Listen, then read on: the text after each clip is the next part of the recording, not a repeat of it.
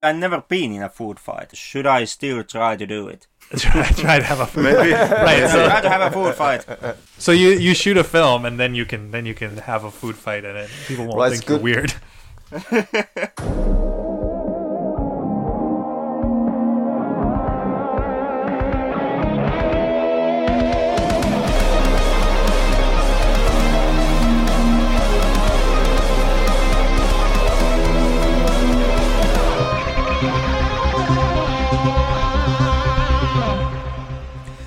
And welcome back, our dear listeners. Today in the podcast, something a bit more different for all of you. Kari has already been kind of threatening you all about us doing this thing where we ask back into the podcast our previous friends and collaborators. This time to talk about more about their projects and about them per se, and not so much just international cinema.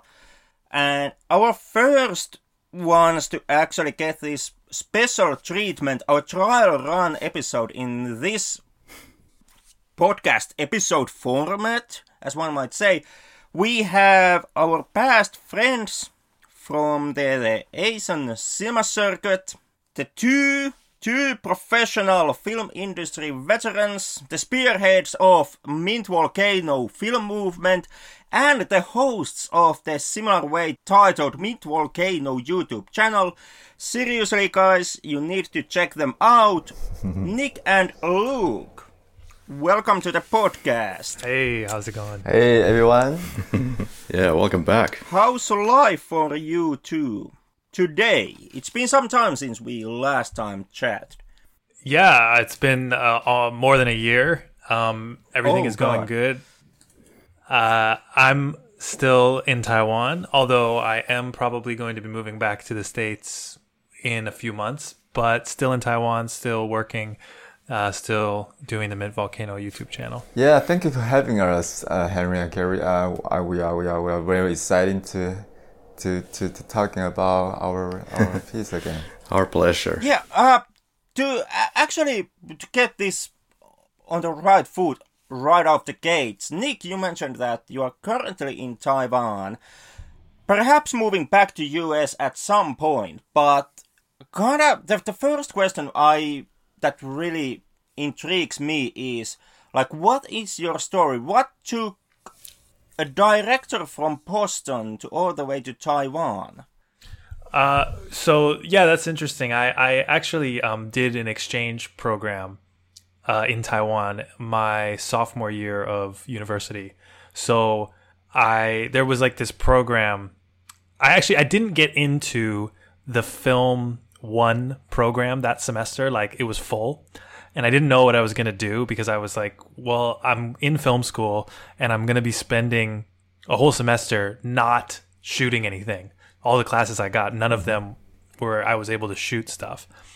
And a friend of mine told me while I was working on his film, he told me that he had done this Taiwan exchange program at this film school called Shishin, which is like a very prestigious school in Taiwan. And the coolest thing about it was that it was free because it was like a trial program. So you got a free semester of school and you got to go to Taiwan. And I would get to shoot stuff in Taiwan. So I was like, it was kind of a no-brainer. It was kind of like a secret too, which was a cool thing. Like, not that many people knew about it. So I applied for it and I got in. And I went to Taiwan for the semester. And when I was here and I was working with the other film students here, I really felt like a strong connection with the way that people worked here, the mentality. There was like a passion and kind of like I would say there was just like this willingness to go the extra mile that I think in the film program that I was in the United States, like, people were very professional and very dedicated, but there was something about it where it was like there was a certain way that things needed to be, but I felt like there was more exuberance in the way that the students were in Taiwan and like the things they were shooting and the things they were trying. And it really connected with me. So I had a great semester. I went back to Boston and I finished my university program there. And when I was going to graduate, all of the the students from my program, they almost all of them move to LA, go into the industry right away and start working. And I wasn't really ready to do that. I didn't really feel a connection to that path. I kind of didn't really feel like that. And I just remembered that my time working in Taiwan and shooting stuff in Taiwan was so great that I just decided, you know what, I'm gonna go back and see what happens. So I came and I started teaching English first, and then I got into a master's program in Taiwan, communications program, and just kind of things started going well. I started getting freelance work. I was able to stop teaching English and able to work as a filmmaker full time. And yeah, and just at every moment, things kept working out in Taiwan. I met Luke, working on the 48-hour film project. It was the first time we met each other. So Taiwan just kind of always kept delivering good things to me. So it was never like a plan to stay for as long as I have, but it just kind of worked out that way. But that's actually, Nick, that's quite a story, and like quite inspirational also, especially the part where you yourself chose that, you are going to get back to Taiwan, because usually the way at least my perception of the industry and what we want when we are working in the industry, it's more like we want to get to Hollywood, we want to stay close to home, get into the production companies near us. So it's either like we wanna stay on the domestic market, or that we wanna, try to chase the Hollywood dream. And for you, it's been like this a deliberate decision to take another road. I think it was kind of an interesting choice for me. It's not like a path for riches and fame, but it was something that I felt like it was right, and I don't know if people believe in like fate or anything like that. It just felt like the right thing to do for me, and creatively it felt fulfilling for me. So that's why I decided to do it. What about Luke? Just a quick summary about you. Well, I guess it's kind of obvious why you were in Taiwan, but now you're in New York for over a year. So how did that come about? Well, I wasn't studying in film school. I was an engineering student when I was in college. But I knew when I was very young, I loved photography and movies. So when I was in college, I went to the photography club that you study how to operate in cameras, right? It won't take me too long to be the best of the club, and then I realized I wanted to really do it for my rest of my life. So I graduated from university, but I didn't become an engineer. I just decided to do photography. So after I graduated from college, I go back to Taipei, and then I find a job in studio, trying to be a photographer. And in the meantime, I just trying to participate in as much as I could. So I went to 48 Hours Film Festival, and where I met Nick, and we started collaborating ever since. And he is the best director I have ever met, because we share the same idea. We have the same passion, the energy, the way we work. It's just perfect match. So for me as a photographer, I really want some director that can some sort of energy or idea, mentality of film. So it's so comfortable to work with him. And the reason I went to the United States is because my wife, she kind of relocate to New York. And I figure it's good, as a filmmaker or photographer, it's good to, exploring the world better. Just go to places and then seeing more and then enrich your life, right? So I didn't say no, and I even encouraged both of us to go. I didn't expect how long we will stay here. We just following the flow to see how it goes. Also, I trying to do more film stuff here. So I went to school, SVA or SCP for filming classes, and there I make some good friends, and I still making some indie films, collaborating with students or or someone they want to make film together. So you had a mechanical background, so do you think that plays somehow into your passion as a photographer? Yes, because I think you kind of alluded to that. Exactly, because photography involves a lot of technical stuff, right? The camera, the lighting, all those technology is updating every single day. So for me, camera is just toys. I really enjoy playing with toys, right? So it's fun for me to really get deep into the technology behind the camera, how it works, how you make it look better. And also I really enjoy the artistic perspective of the photography. So combine both, I think is perfectly matched for my personality. So I feel photography is my whole life pursuit. So yeah. Right.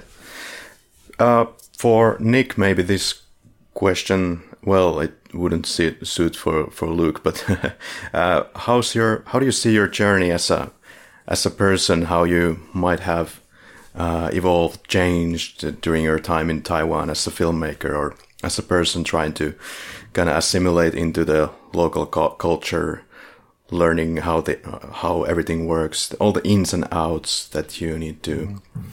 How is the whole working culture different to what you would perceive in the US and all things like that, all the cultural differences? Ooh.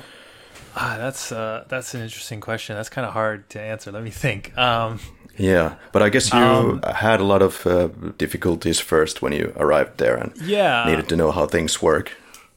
Yeah, I suppose, learning the like when I first came, I didn't speak Chinese.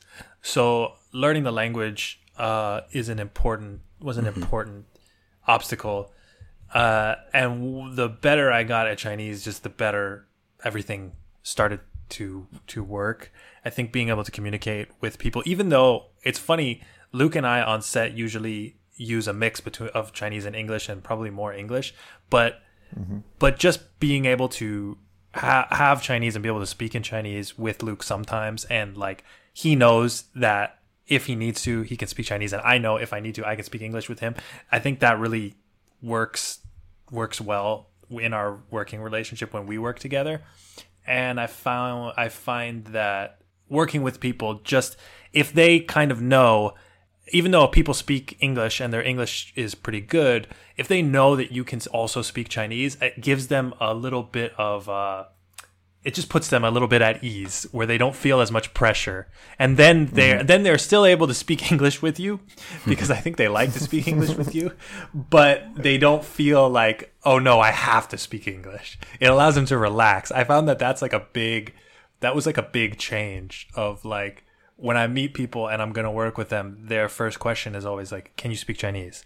And I'll say yes, and they'll be like, okay, good, but they'll still speak English with me. Oh, that's interesting.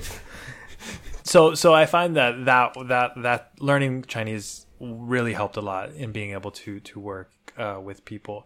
And then the other thing was just kind of I think in any place that you work, I don't think this is exclusive to Taiwan, but just getting to know more people, the more people that you know, and the good relationships that you have with people are really important in kind of people being able to trust you to work on their films, especially when you're dealing with smaller works or independent films. It's a lot about trust with the person that you're going to be with, because when you're working with somebody, you have to have a good relationship in order to work well together and in order to create something, because there can be a lot of pressure in when you're working on something. So you need to have this kind of good relationship. So I think developing those relationships the longer I've been here has helped a lot in creating stuff too. And a little tangent on that language aspect. How long did it take for you to learn Chinese, or did you learn some before you came to the country, or did it take? Not really. I didn't know very much. I took like a class and I got a C in it, so I didn't do that well when I was learning in the US. And then when I came, I got really serious about it, and I was taking one-on-one classes like 3 to 4 times a week.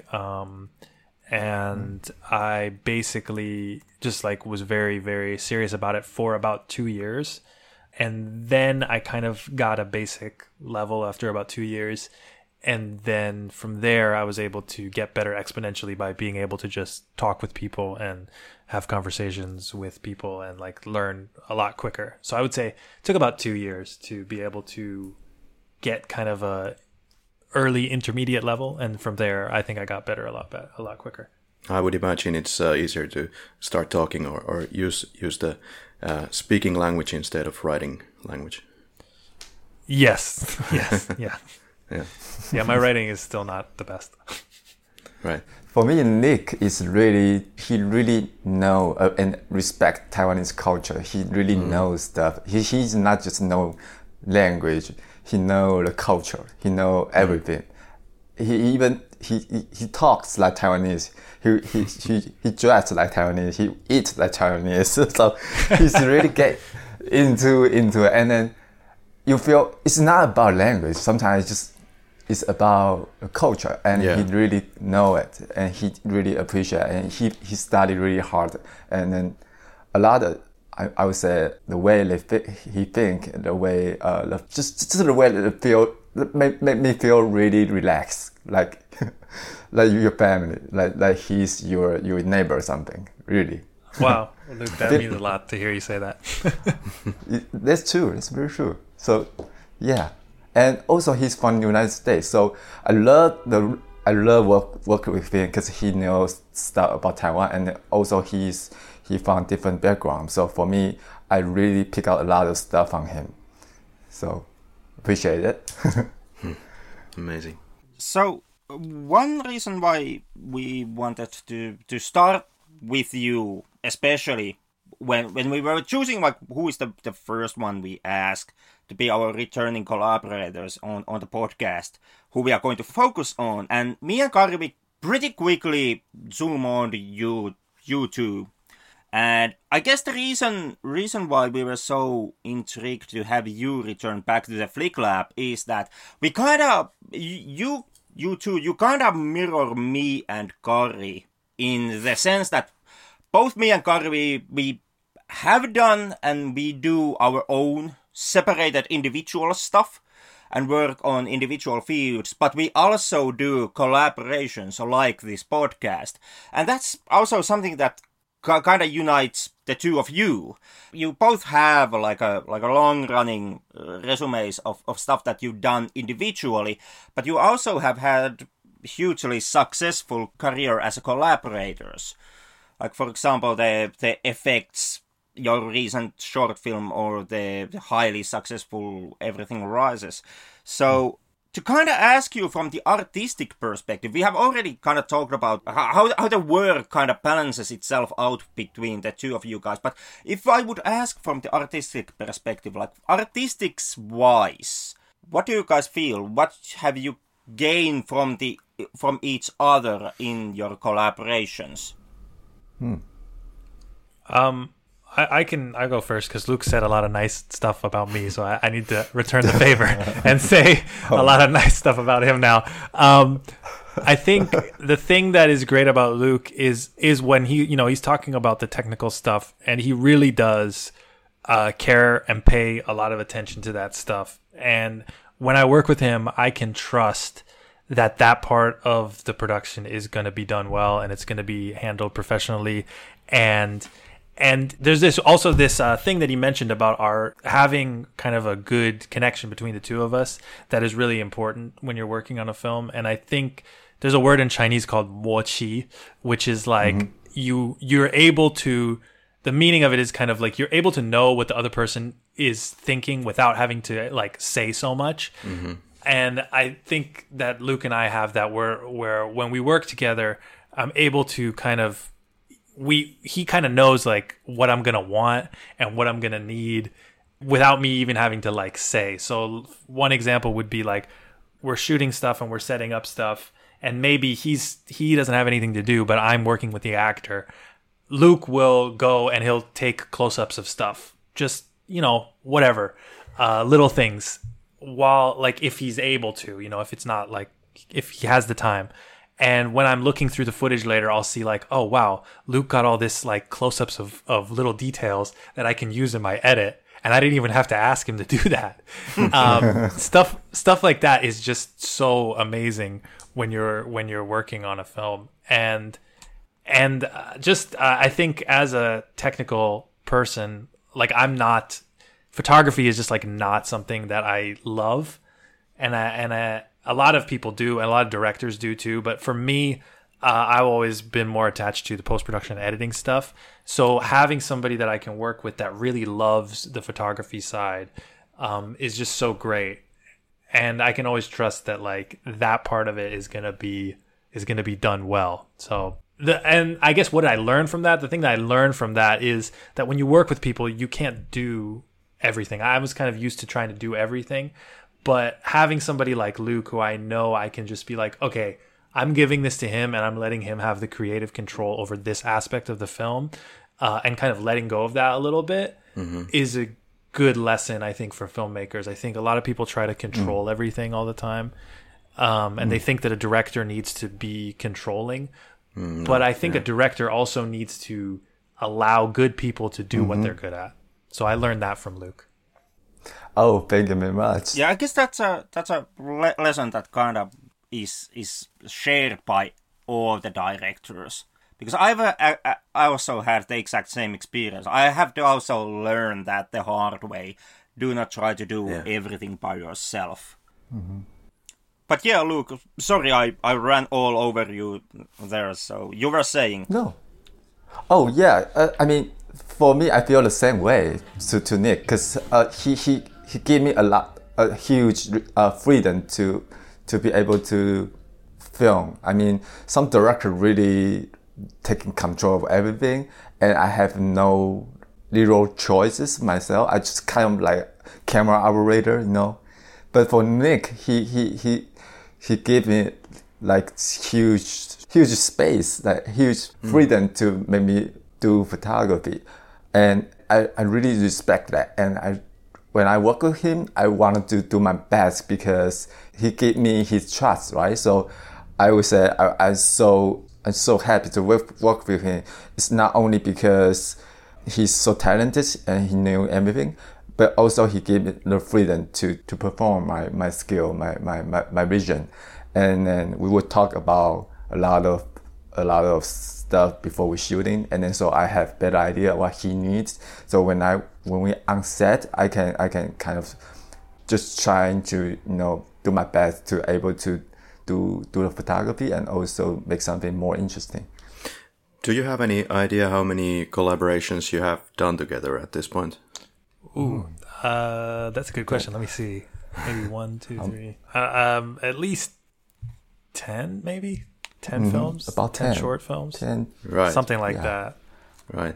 And by now we of course know that you have an amazing chemistry together. But how about when you have started to work in Taiwan, or even across different years in being in Taiwan? Like, is there ever those moments where somebody local would be asking you that, no, that's not what a Taiwanese person would say, or they're telling you to alter the script or do any changes because it's not natural, or was there anything like that? I can't think of anything like that. Like, I think I always tried to be open. Like, for example, on Everything Rises, I wrote that script in English, and then I sat down with the actors and with Luke and with everybody else in the crew who's all Taiwanese, and we all kind of went through, and we did this with effects too, went through it, and we talked about it, and we said, okay, this line is in English, how would you translate it? I didn't try to translate it myself. I basically was like, look, this is what it says, how would you say it? They tell me the Chinese, and I think, okay, that's pretty good. What about, and we just talk about every line. And the actors actually translated all the lines themselves with us, and we all talked about like, oh, this line seems natural.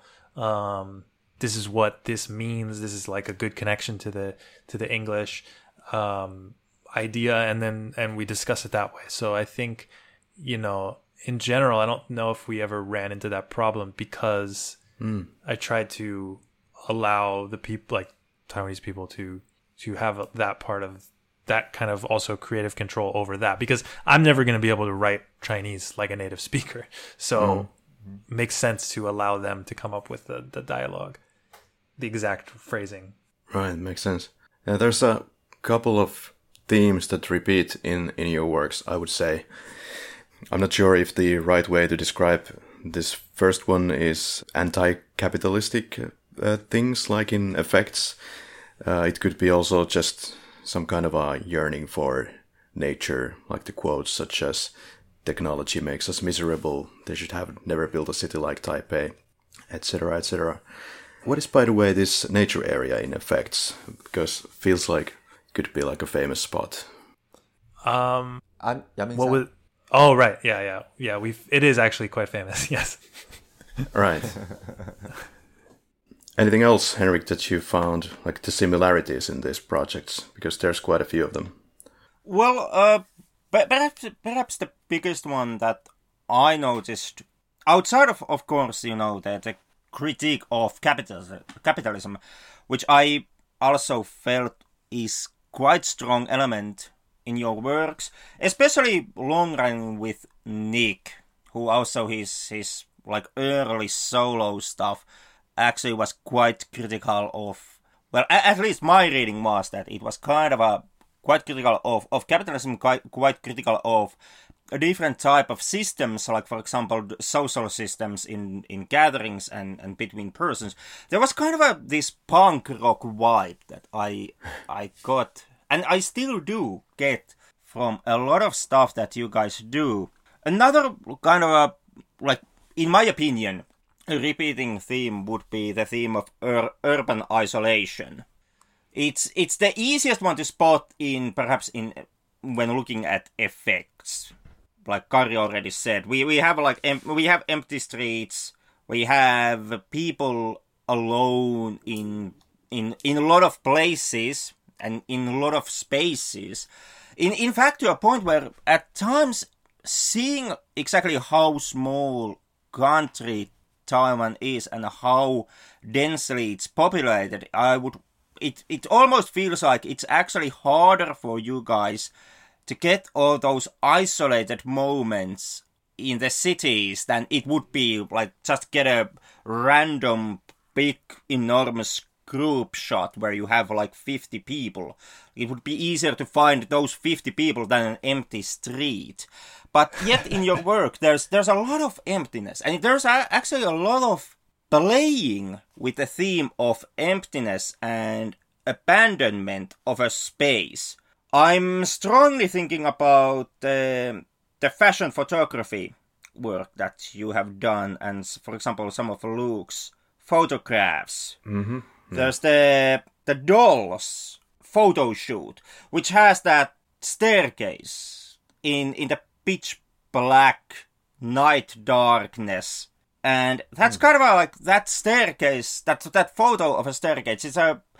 It's a kind of a combination of a space and empty space, a certain type of anti-space. The darkness surrounding the staircase kind of gives it a kind of a cage around it. And the combined effect, it's something that, well, at least to me, it did remind me like, for example, a lot of Inception and the Penrose Steps paradox that was presented there. Oh, wow. So I would say that, space and not space is something that, you guys have lots in your work. Yeah, depth. Oh, wow, thank you. Depth of spaces. And in fact, to continue from that tangent just a little bit more, we can to touch another film that you guys made, Dark Landscape, which is a horror short film, a kind of a ghost story, but from a completely different angle than traditionally. So I would, perhaps the first question relating to Dark Landscape, like, what is your relationship with horror films and ghost stories? So for me, I really love horror films. Like, that is like when I early started to get into filmmaking, I really liked horror, and I love like the DIY, as you mentioned, like punk rock aspect of horror. And I find that it's a genre that you can experiment, but also people are willing to accept that experimentation because you can kind of say it's supernatural. Whereas if you do it with drama or other genres, people kind of are a little bit more critical. They're willing to be like, oh, I don't really understand. But with horror, people kind of suspend their disbelief. So I was always drawn to horror for the way that it allows experimentation. Originally, though, like if you mentioned one of my earlier works, kind of Crush, which is like a more punk rock kind of like splattery kind of like messy kind of film. I think as I kind of got older, I think I kind of I'm a little more introspective, thinking about stuff. So Dark Landscape is kind of that, trying to bring that dramatic side to the horror genre, which I've always wanted to kind of go back to and explore. I always want to go into the horror genre, but I feel my sensibilities as a director are probably a little bit more serious. so Dark Landscape is kind of trying to mix those two things. It's trying to make a film that's a horror film, but also like arty and exploring a lot of the themes that I think about a lot, which is, loneliness, alienation, stuff like that. Yeah, Crash that you mentioned, that was one of the films that I was strongly thinking about. And also Midnight Snack was something that... Oh, yes. Like, I visited the Mint Volcano YouTube page, and you made a video about the first Tetsuo, right, the Iron Man, where you were talking about like the real punk rock aesthetics, and like what is punk and what would be punk filmmaking, and you shot some pretty harsh comments towards the recent Cyberpunk 2077 video game, where you said that it's like you made the notion that Cyberpunk is kind of like a business version of punk. In the sense that, like, you accuse the game that it's not really punk, it's just kind of taking an aesthetic. A punk aesthetic, and that's all that it has. And I was kind of like, okay, that's an interesting notion. And then, visiting your earlier works, visiting Crush, looking at Midnight Snack, looking at Duck Season, I actually started to like, I kind of got a hang of like where you are actually coming from. And I saw like that, like, yeah, you are being driven by the dirtiness and the messiness that is kind of that you said that is in the core of punk. When you want to do real punk, you have to be messy and kind of all over the place. And that's a lot, like, to put it in a simpler terms, so looking at your past work kind of opened to me your points about Cyberpunk 2077 and also the points you made about the Tetsuo. Yeah, I think having that like human, I think punk rock in general is like very human. It's like this feeling of being alive and kind of allowing things to be not perfect. It's very like the anti-AI. So I think I definitely do want to kind of revisit that messiness, because I think there's something very interesting there, this idea of not everything being perfect. And it's something that disturbs me about like the Netflix aesthetic and like the way that films are now, is like everything needs to be clean. I think people expect that, and audiences expect that films have to be so perfect, and they're not willing to watch something if there's like minor technical flaws. But there's so many great films that you can see if you just allow a little bit of messiness, dirtiness, kind of imperfection. And I think artistic movements in the future, personally, my opinion is like, allow people to experiment and try things and do weird stuff that is maybe not perfect. Don't get attached to this idea of like something is good because it's clean. That's very important to me. It might be an aspect that people gravitate towards years and years later. They remember those little things that were kind of not supposed to be there, but then they turn to love them. Yeah, one thing that I noticed about your projects The subject of food is reoccurring in your projects. Kind of, if I may say so, kind of the abuse of food, perhaps, or the horrification of food, if that's a word. Prevalent. So, Nick, why do you hate food so much? Okay. Yeah, it's so funny. Like, even when I was in film school and I was writing scripts and I had ideas for stuff, my roommate, his name is Jeff. I'm still friends with him. He mentioned, like, as I was working, I think when I was making Crush, he was like, man, you really like just like messy food and like things just being like gross and like destroyed. And yeah, I don't know why, but there's just something so fun about that to me, of like food. Maybe it's like the childhood thing of like a food fight, you know, like who doesn't like a food fight, right? Yeah. Yeah, right. I can say I've never been in a food fight. It's one of those things that you kind of notice when you are in your 30s, and you realize you never actually did that as a kid, and then you start to think that, like, now as a grown-ass man, should I still try to do it? try to have a food fight. Right. So try to have a food fight. So you shoot a film, and then you can have a food fight in it. People won't think you're weird. It's good excuse to do it. And you know, hey, that's a great point, that you can do that when you're filming. You can do so many things when you're filming. Kind of obvious, but you get special access to people, and well, kind of like what we're doing right now, or you get interviews with people you would never in your life get access to otherwise. But then you say that you're going to do an interview. Okay, great. When? So that kind of thing. And you can do all these crazy things. Right. I was just thinking, was there anything related to Chinese food symbolism there that I might have missed? So in the film Midnight Snack, part of that, what that film is kind of about, is it's a guy goes to the night market with his girlfriend. She buys him this food and he eats it, and it kind of takes him over and kills him. Basically is what happens in that film. And that kind of, for me, was, I think there's this kind of phenomenon of Westerners or foreigners that come to Taiwan, and they are kind of helpless to because they don't speak the language, and they don't understand the culture. So they're a little bit helpless to what their girlfriends kind of give them. And they're controlled in a way by their significant other, girlfriend or boyfriend. And so it's kind of a comment on that, of like how this idea of food being given to somebody, it's a very controlling aspect of your life. It's a huge part of your life. So that film was kind of about how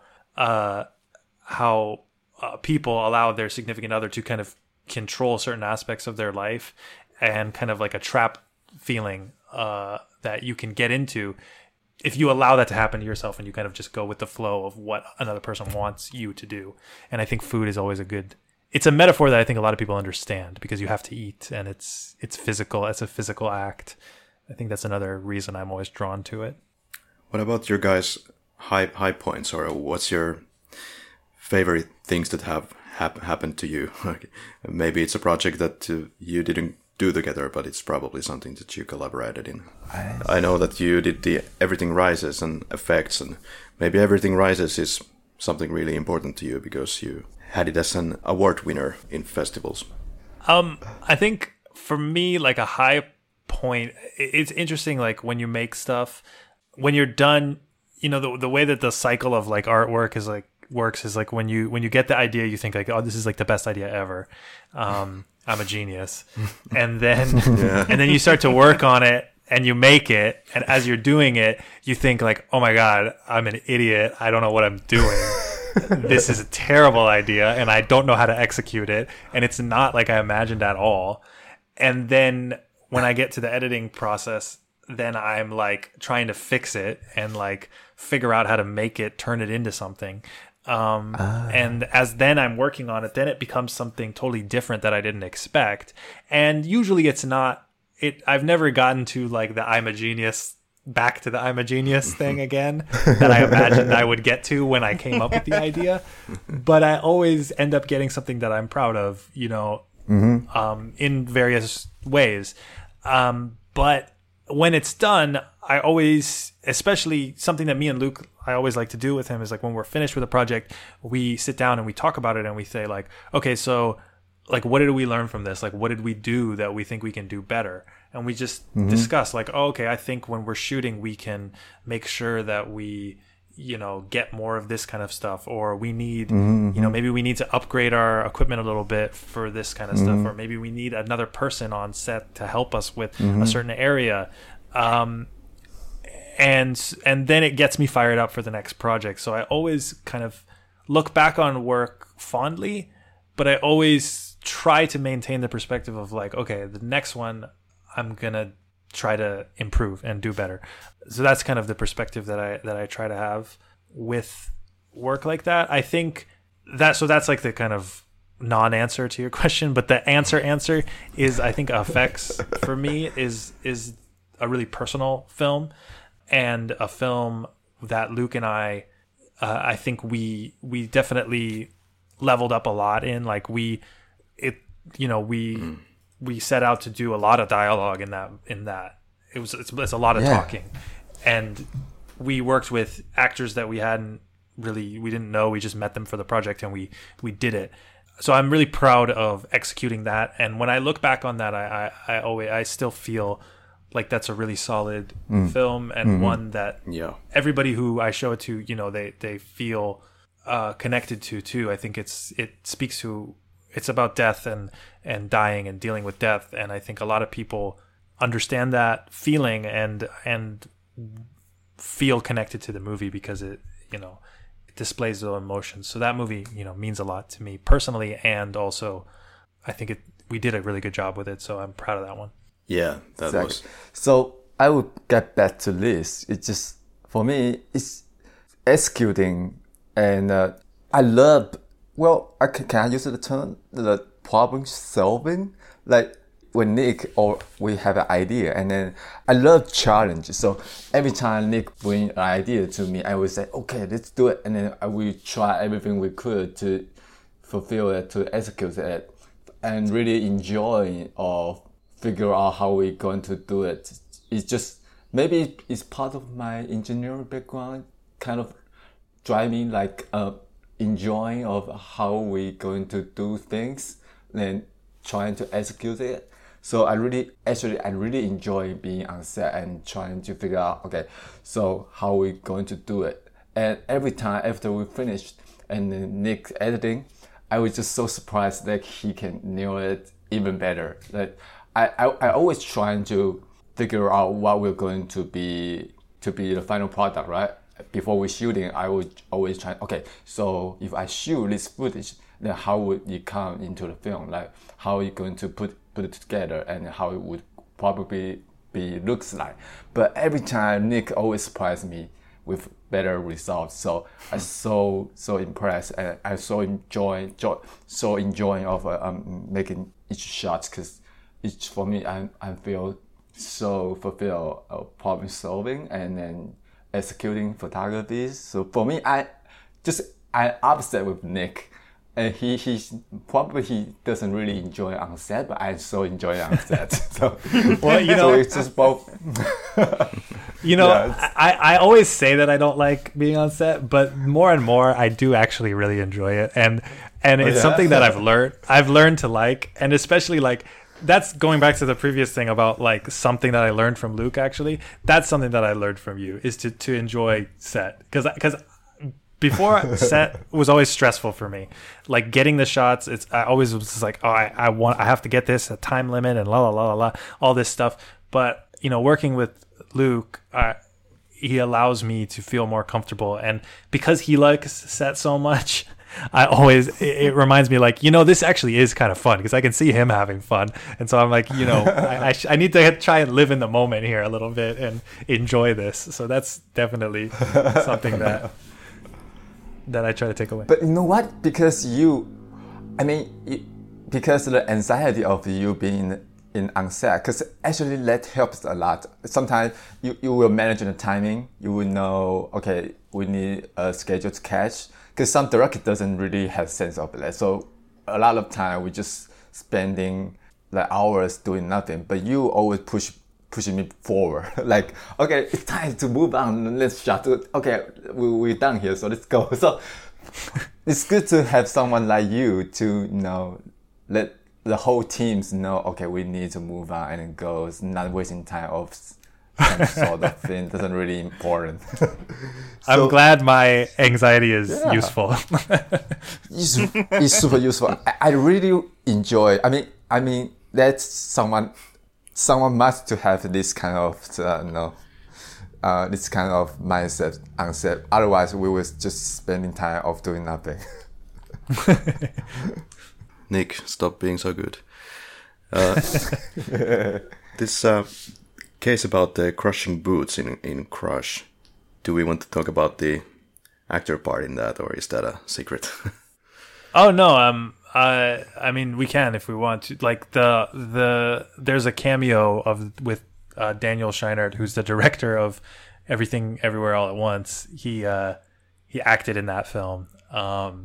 So you can see him when he was in college. We went to Emerson College together, and we were friends. Another person in that film actually is Billy Chu. He's the guy that's with the girl. He is the writer of a film called The Death of Dick Long, screenwriter, and they're really good friends still. That was also directed by Daniel Scheinert, and he was a screenwriter of that. So there's a little bit of Easter eggs for art film lovers in that, my thesis film. Well, there were a couple of short films shot in Europe. I was wondering if these were shot on the same script, and how did all those come about? We have the Survival, the Auschwitz-Birkenau short doc, and then there's the Twins of Firenze and The World Is Your Ashtray. Anything about those? Yeah, those are projects that I worked on when I was living in Berlin for like 14 months. And all of those were created by myself. I didn't have Luke at that time. Luke was in Taiwan. And so I was just trying to I always try to create with whatever resources I have. I didn't really know anybody there. So I tried to adapt the projects and what I could do to what I was able to do on my own. So The Places You'll Ash came about because I was with my wife and we were traveling all these different countries, and I noticed that Europeans smoke a lot, and I just kind of started an Instagram page actually called The World Is Your Ashtray, and I was just taking photos, and then I realized this is kind of an interesting film idea, and so I made it over the course of the whole year. Just every time I would go somewhere and I would see a beautiful place, I would try to get a nice shot of it with a cigarette butt in frame. And it was surprisingly easy to do. It didn't take that much time to find cigarette butts anywhere. Like I would just go, I would see something and I'd be like, okay, look around for 3 seconds. Oh, there's a cigarette butt. Okay, frame the shot. And then if that shot didn't look quite right, I'd be like, okay, I can just move over 10 feet. There's another one over there. I can reframe it and set it up. So I wonder where this trend started, because maybe you started it all. Who knows? Like there's a couple of those Instagram pages taking pictures of cigarette butts on Instagram, and probably kind of self-explanatory how your experience was at Auschwitz. I've also been there once. It was a really quick visit. It was just about to close, like 15 minutes. Let's run and check out some horrible places. But yeah. Part of the place was closed when I was there, but the main area I understood. But I mean it's a difficult place to be in, and you can really feel the just kind of the, I don't know if people believe in like spirits and stuff like that, but I'm a skeptic in most areas, but when it comes to that kind of stuff, and when you're in places like that, it takes your skepticism away a little bit, because you can feel just kind of, I don't know, the energy of the stuff that happened there when you're there. So, I didn't really know that was another case of like, I didn't really know what I was going to do with the footage. I just had my camera and I was filming, and then I kind of compiled it in the editing room in a way that made sense to me. Yeah. Well, Dark Clouds is something that you both, I understand, don't really want to spend too much time on. I think it's something that also can be seen in your material, such as films like Holding a Spark and Effects. Yeah, that we worked on that together. Yeah, so these two, they kind of go into the whole that you have this negative self-talk, or you have negative thoughts, and then you find your way out of it. Yeah, that work was actually written by Luke's wife. Oh, okay. Oh, yeah. She's very talented. She's also an artist of. She's now doing ceramics. So she draws, she do ceramics, she writes. She also a model. And we had talked about kind of like the feeling of like when you're working on something and how you don't feel like it's good at a certain point. And so that was kind of the thing that we had discussed with that. And then she wrote that script for that. And then Luke and I kind of came up with the visuals for that to match to the script. It's kind of more of like a visual poem, I would say. Well, speaking about visual poems, let's reel us all the way back to Dark Landscape and therefore back to the work you guys do, and let's try to gear this whole thing towards ending the session finally. But talking about visual poems, Dark Landscape, Nick, you mentioned that you didn't really like, or you didn't used to like being on set, and you find it kind of anxiety-inducing. Yeah. Yet Dark Landscape opens literally on the set. We have a weird kind of a meta breaking the fourth wall, showing us the filmmakers doing the set film or in-universe interview in that moment.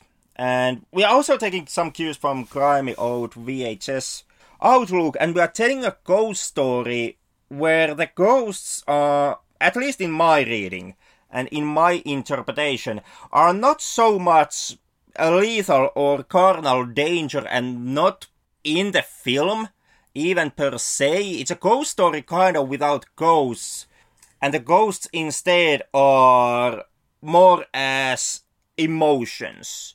The dread of breaking up a relationship, longing, isolation, stuff like that. The ghosts are more emotions and feelings, at least to me in Dark Landscape, and that kind of, for me personally, brought the whole experience closer to the old gothic roots of ghost stories, so like something that Le Fanu and Shelley wrote on their time. So kind of my first question concerning Dark Landscape, like where actually did the idea for a ghost story without ghosts came from, and how was it like to shoot this type of kind of traditional but at the same time extremely experimental horror film?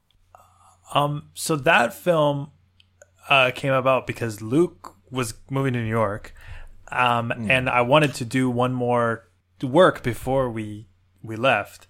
But we kind of were talking and we didn't know what we were going to do. And so there's this film called Symbopsychotaxiplasm. I don't know if you guys have heard of it. It's like one of my favorite films. It's great. But it's basically this experimental documentary where the people making the film talk about making the film. And so the idea for this started of like, okay, I'm going to remake that kind of thing, but as a horror movie. So we met that meeting in the beginning of the film, and that kind of replays throughout the film. That's us planning this film. So like we meet and I was like, okay, we're going to film us talking about what ghost story we're going to tell in this movie. And so, I asked all the actors like about their experiences with ghosts, and we all talked about them. And then after that, I took what they said, and then I wrote a script kind of loosely based on some of the stuff and the themes that they had talked about. And a lot of it had to do, interestingly, with like the creepiest things that had happened to them kind of had to do with their relationships with people. And so then I tried to draw that theme out of like, that is really, I think, what people are connecting to when they're connecting with ghosts, is they're connecting with their ideas about relationships with other people. And that is like a presence in their life that haunts them. So that was kind of the way that I thought about that.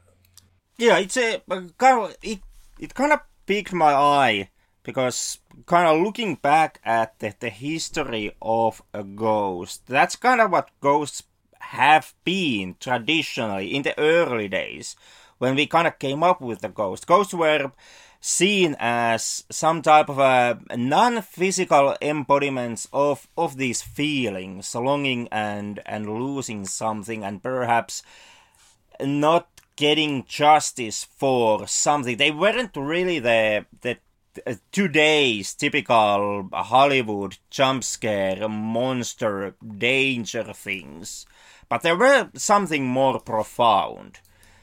And therefore, yeah. I immediately kind of started to look at that. Oh my God, you guys are taking this kind of more old school approach to what a ghost is. Yeah, it's funny too, because I remember when the film, like when I was finishing the film and like showing it around to people and stuff, and kind of I put up a trailer for it. You know, certain people that I know like aren't really into art films were like, "Oh, cool, you made a horror movie. Like, I really want to see it. I love horror movies." And I was thinking, "Yeah, you're probably not gonna like this one because it's not really like it's not like a horror scary kind of a thing." Yeah, it's not a paid thing jumping at you screaming. Yeah. It's kind of, in a way, it's even something scarier. It's like the horror of your emotional attachments. Speaking of emotions, how much of some of these films do you think are stemming from your own experiences when it comes to effects, perhaps?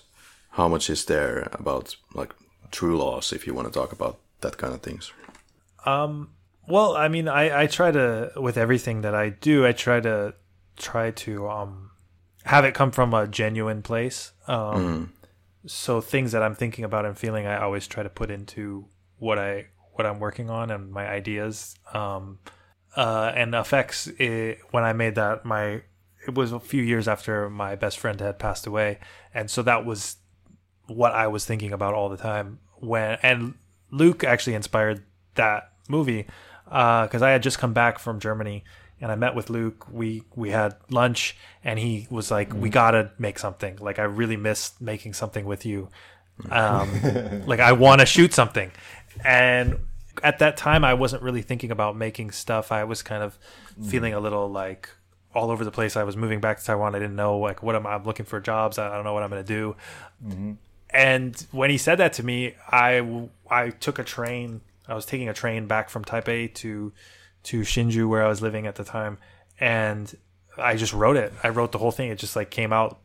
All these things that I was thinking about and feeling came out in that script. And so it was a really good thing that I think Luke allowed me to release those emotions. And making that film was a really important experience for me in dealing with the way that I felt about the death of my friend.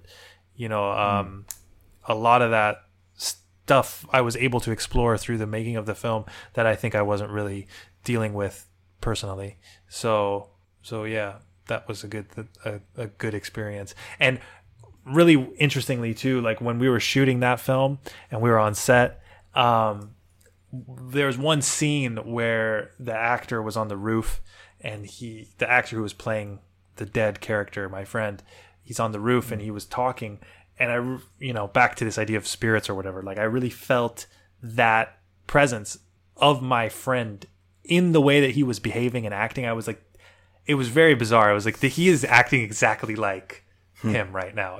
It was really interesting and strange. So I think that that's, I don't know, that's just something that I noticed as well. So probably a connection there too between that and Dark Landscape. Interesting. You guys have so much material out there that it was kind of hard to focus on only one thing. Me as a kind of a completionist trying to go through everything. And then, I really appreciate that you did that you watched so many of our stuff. I think it means a lot to that you guys talk about our work in this way, because we're not big famous people. But it's cool that you guys watched our pieces and are able to appreciate them and stuff. So thank you for doing that. Yeah, I just kept thinking about things like when I'm going through this kind of work. Yeah, you just see the amount of maneuverability that you guys have, and hopefully keep having, because you're in this type of artistic space with less rigorous requirements and perhaps deadlines and budgets as compared to some of the big ones out there. So that also gives that kind of more room for creativity, I would say. So yeah, had a great time watching this stuff. For me, Nick is so authentic. He's never lying. He just put his heart in every single script, every single story he wrote. I mean, Nick is really true heart person. Like, he never trick. He never even trying to be fancy or trying to please the audience. He just doing what he really feel right. This is why I appreciate him, because he's really fulfilled the true heart. Not some director really wanted to show off, but he's not. He's just it's really, really, really important. And I feel at least that sometimes it's hard to know what is authentic and being true to yourself, and trying to navigate that the thing that you're not doing is not so much pushed by your ego to do something because they might like it, or because somebody wants to see this kind of thing. Yeah, it's a jungle out there. So that's amazing. Well, we have been talking a lot, practically this whole episode up until this point, mostly about your video work and the short films you guys have done. But you have done so much else, so much other than just video. I'm especially looking at the fashion photo shoots that you've done together. This is more tightly Luke's territory, but Nick, you also have worked as a director and video editor for some of these fashion shoots. And talking about, Kari mentioned the whole being authentic and pushing your ego, and we have been talking about your kind of punk attitude and the anti-establishment, anti-capitalism takes that at times are pretty on front in your works. And I would say, like, to get into the whole fashion photography that you guys did, I'm thinking more of especially the dolls and red carpet photo shoots, which, well, once again, extremely rich from a podcast co-host to have the maestros here and then start to explain what it all means. But I found a lot of criticism, and pretty profound criticism, of the fashion world in your stuff, in especially like I said, red carpet and dolls, which to me are almost like a sister pieces, which together form a kind of a complete takedown of the fashion industry itself. So, kind of to summarize this all into some form of a question, what exactly was like both to you, Nick, and Luke, like, what was your coming viewpoints? What was the point of view you came into dolls and red carpet? I'll let Luke, why don't you kind of explain like the creation of those? Because that is, I think, something you started. Well, I don't think much. I just like to shoot, and I just happen to meet some stylists. He able to put out really good clothing and style. So I just asked him if he wants to do something together, and Nick and I can shoot. He just doing the clothing and the styling for us. So for me, it's just a way of experimenting how I can able to pull off like fashion video, fashion photos, because I think the way that interests me is the visually people wearing different clothing and kind of acting like when people put on different clothes, they have different state of mind. Like they can pretend to be someone else or being different person. So for me, I can spot their minds that is changing when they have different outfit on. And then the red carpet is really, if Nick put on the idea of people walking midnight with red carpet, so turn the city into their stage, which is phenomenal ideas. So we fall in love in this idea right away. So we just decided to shoot it in midnight in a very busy city, in the heart of the city, which is normally packed with people, but because we shoot it at midnight, so there's no one there. And then we're able to film and shoot there with just empty city and 2 models. So it's a way that it's a kind of dreaming stuff, like not necessarily talk a lot, but just the way we play with the city, how we interact, like put our dream when we live in the city, and then people have the freedom to be someone else. So I think styling and fashion shoot is about dream, right? Dream come true, or being someone you wanted to be. So for me, it's just a fun stuff. You know, I love to just like I said, I love filming stuff. So just try it. Yeah, and for the ideas, for the concepts, like Luke basically said he wanted to shoot these videos, and I knew that the point of them, you know, the images and the photography is the star, should be the star of these works. So I tried to come up with concepts that were connected to fashion in a way, that were simple, but could allow, you know, interesting images and to show off the clothes and the photography and Luke's composition.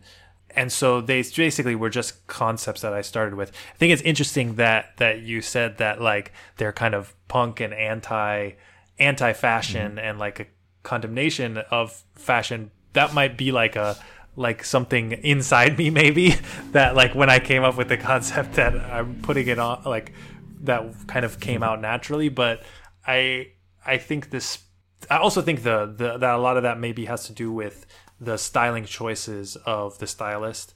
I think he has a kind of punk aesthetic as well. So I think that's a big part of it. But I really love the way that Luke used the imagery, especially in both of them, and especially in Dolls. I rewatched it recently before this interview, just kind of looking back at some of the stuff, and you know, I forgot how impressive a lot of the photography is in that.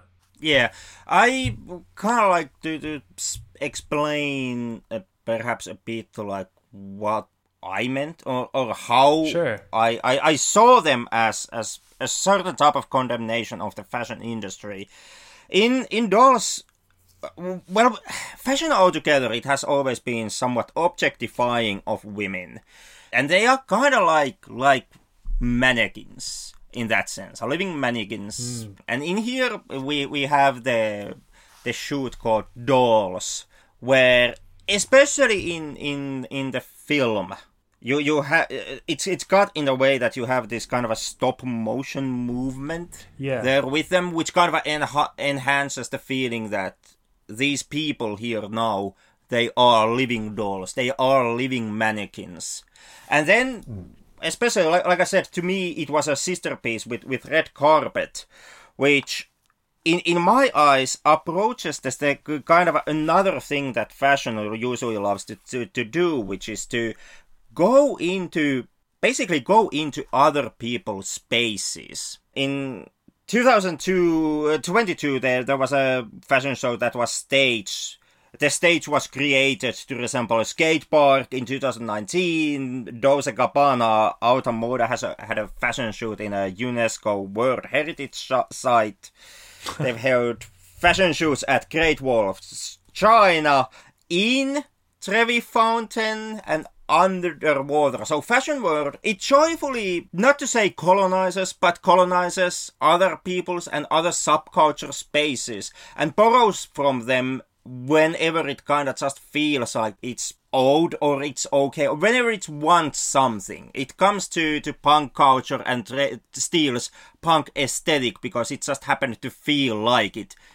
You know, today and tomorrow it will steal from the gay community or transgender people or whatever happens to be trending. That's kind of how fashion works. And then on red carpet, basically what you have real streets, you have real urban environments, and you have the two models who have literally stolen the sacred red carpet and now has taken something from the fashion world and is putting the red carpet on actual streets to be trampled on and to tie around trees and stuff like that.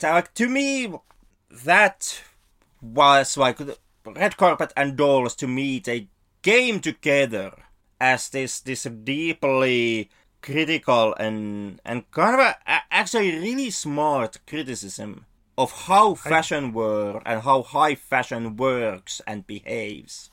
I gotta say, I love these interpretations. I think it's great. and you know what, the best thing about it that is that I think that's the cool thing about art too, is that like, a lot of the stuff that you're expressing is not something that I don't think Luke and I had in mind when we were making the piece. But, we did put thought and careful preparation into the way that we were doing it. And we have our ideas about what it is. And then, you can see it and you can get that out of it. It's just the great thing about art and how it can be personal for other people. And you can have those different thoughts and it can inspire all that in you. I think that's like just really cool, and it makes me feel pretty good that you got so much out of these things that we worked on, because Luke and I did put a lot of effort and work into both of those pieces. So I think it doesn't necessarily matter. Like, that's the great thing about criticism and what you guys do, and what Luke and I also do on Mint Volcano YouTube is like, there's this other meaning that can come out of art and work when you interpret it, and you can explore some of these things that are hidden inside of these pieces that maybe the artist didn't even know were there. Exactly. Yeah, that to me is the reason why art is a universal language. And as long as we kind of keep communicating in some form or the other, perhaps, we still might have like some hope. But basically it's the founding idea of whole EU. Like, as long as people have a space, they have a reason to come together and talk about things. It kind of keeps people away from doing stupid radical mistakes. So in that way, I see art as something that can have a healing factor, and it can have a factor. It's a language that transcends the national barriers and language barriers itself. Yeah.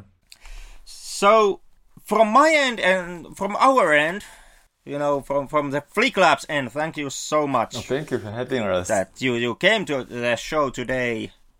It was lovely to have you back here on the lab. Hey, this was great. So regarding just the future direction, of course, we discussed Dark Landscape, which is still looking for its release on film festivals, and you gave us access to that film, so thank you for that. Yeah, so it's looking for screening right now. We'll see where it shows, if it does, but it will eventually. I will release it on YouTube as well, but you can find a lot of our films on Mint Volcano YouTube channel where we also review films, but you can find our work there. And then a lot of the short films are on my website, nickvakey.com. And then, Luke, you have a lot of photography work as well, right? Mm-hmm. Yeah, longphoneview.com. Yeah, and we will add the websites and the link to the websites, also to Mint Volcano YouTube page in this episode's comments and descriptions. So, to everyone in the Flick Lab audience who listens to today's episode, remember to click those links and check those websites, people. Yeah. Some really awesome material there. Yeah, support thank you. filming. Future direction, do you want to promote anything or do you have anything in plans right now? So yeah, like the YouTube channel, I think I would really like people to check out. I'm also, Dark Landscape is looking for places to shown, but I'm also working on some new projects that are hopefully. It's funny, we mentioned getting back to mess a little bit. I'm shooting a film that I guess I'll talk about later, but I just shot a film this last weekend where I was playing with a dead fish. So back to my roots. Nick, gosh, darn it. So I'm always trying to create more stuff, work on stuff, and I will be moving back to America next year sometime. So hopefully Luke and I can have a filmmaking reunion and create some cool stuff together again. I'm really looking forward to that. Yeah. And it would be great to create some art with you guys as well at some point. Oh, yes. Who knows? Definitely. All right. As you know, you can send us a message by email. We're on Facebook, Twitter, or whatever the heck it is these days, X.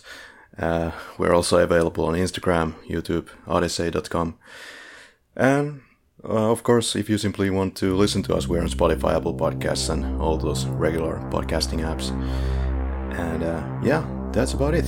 Thank you guys so much. Hope to hear from you soon. Yeah, thank you guys so much. Thank you. Yeah, later.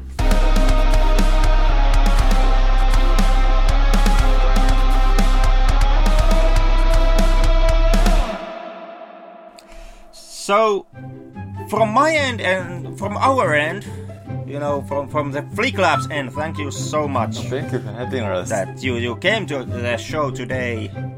It was lovely to have you back here on the lab. And Glenfi has died again. Oh no. As is typical. And Kari is connecting like crazy. Oh my god.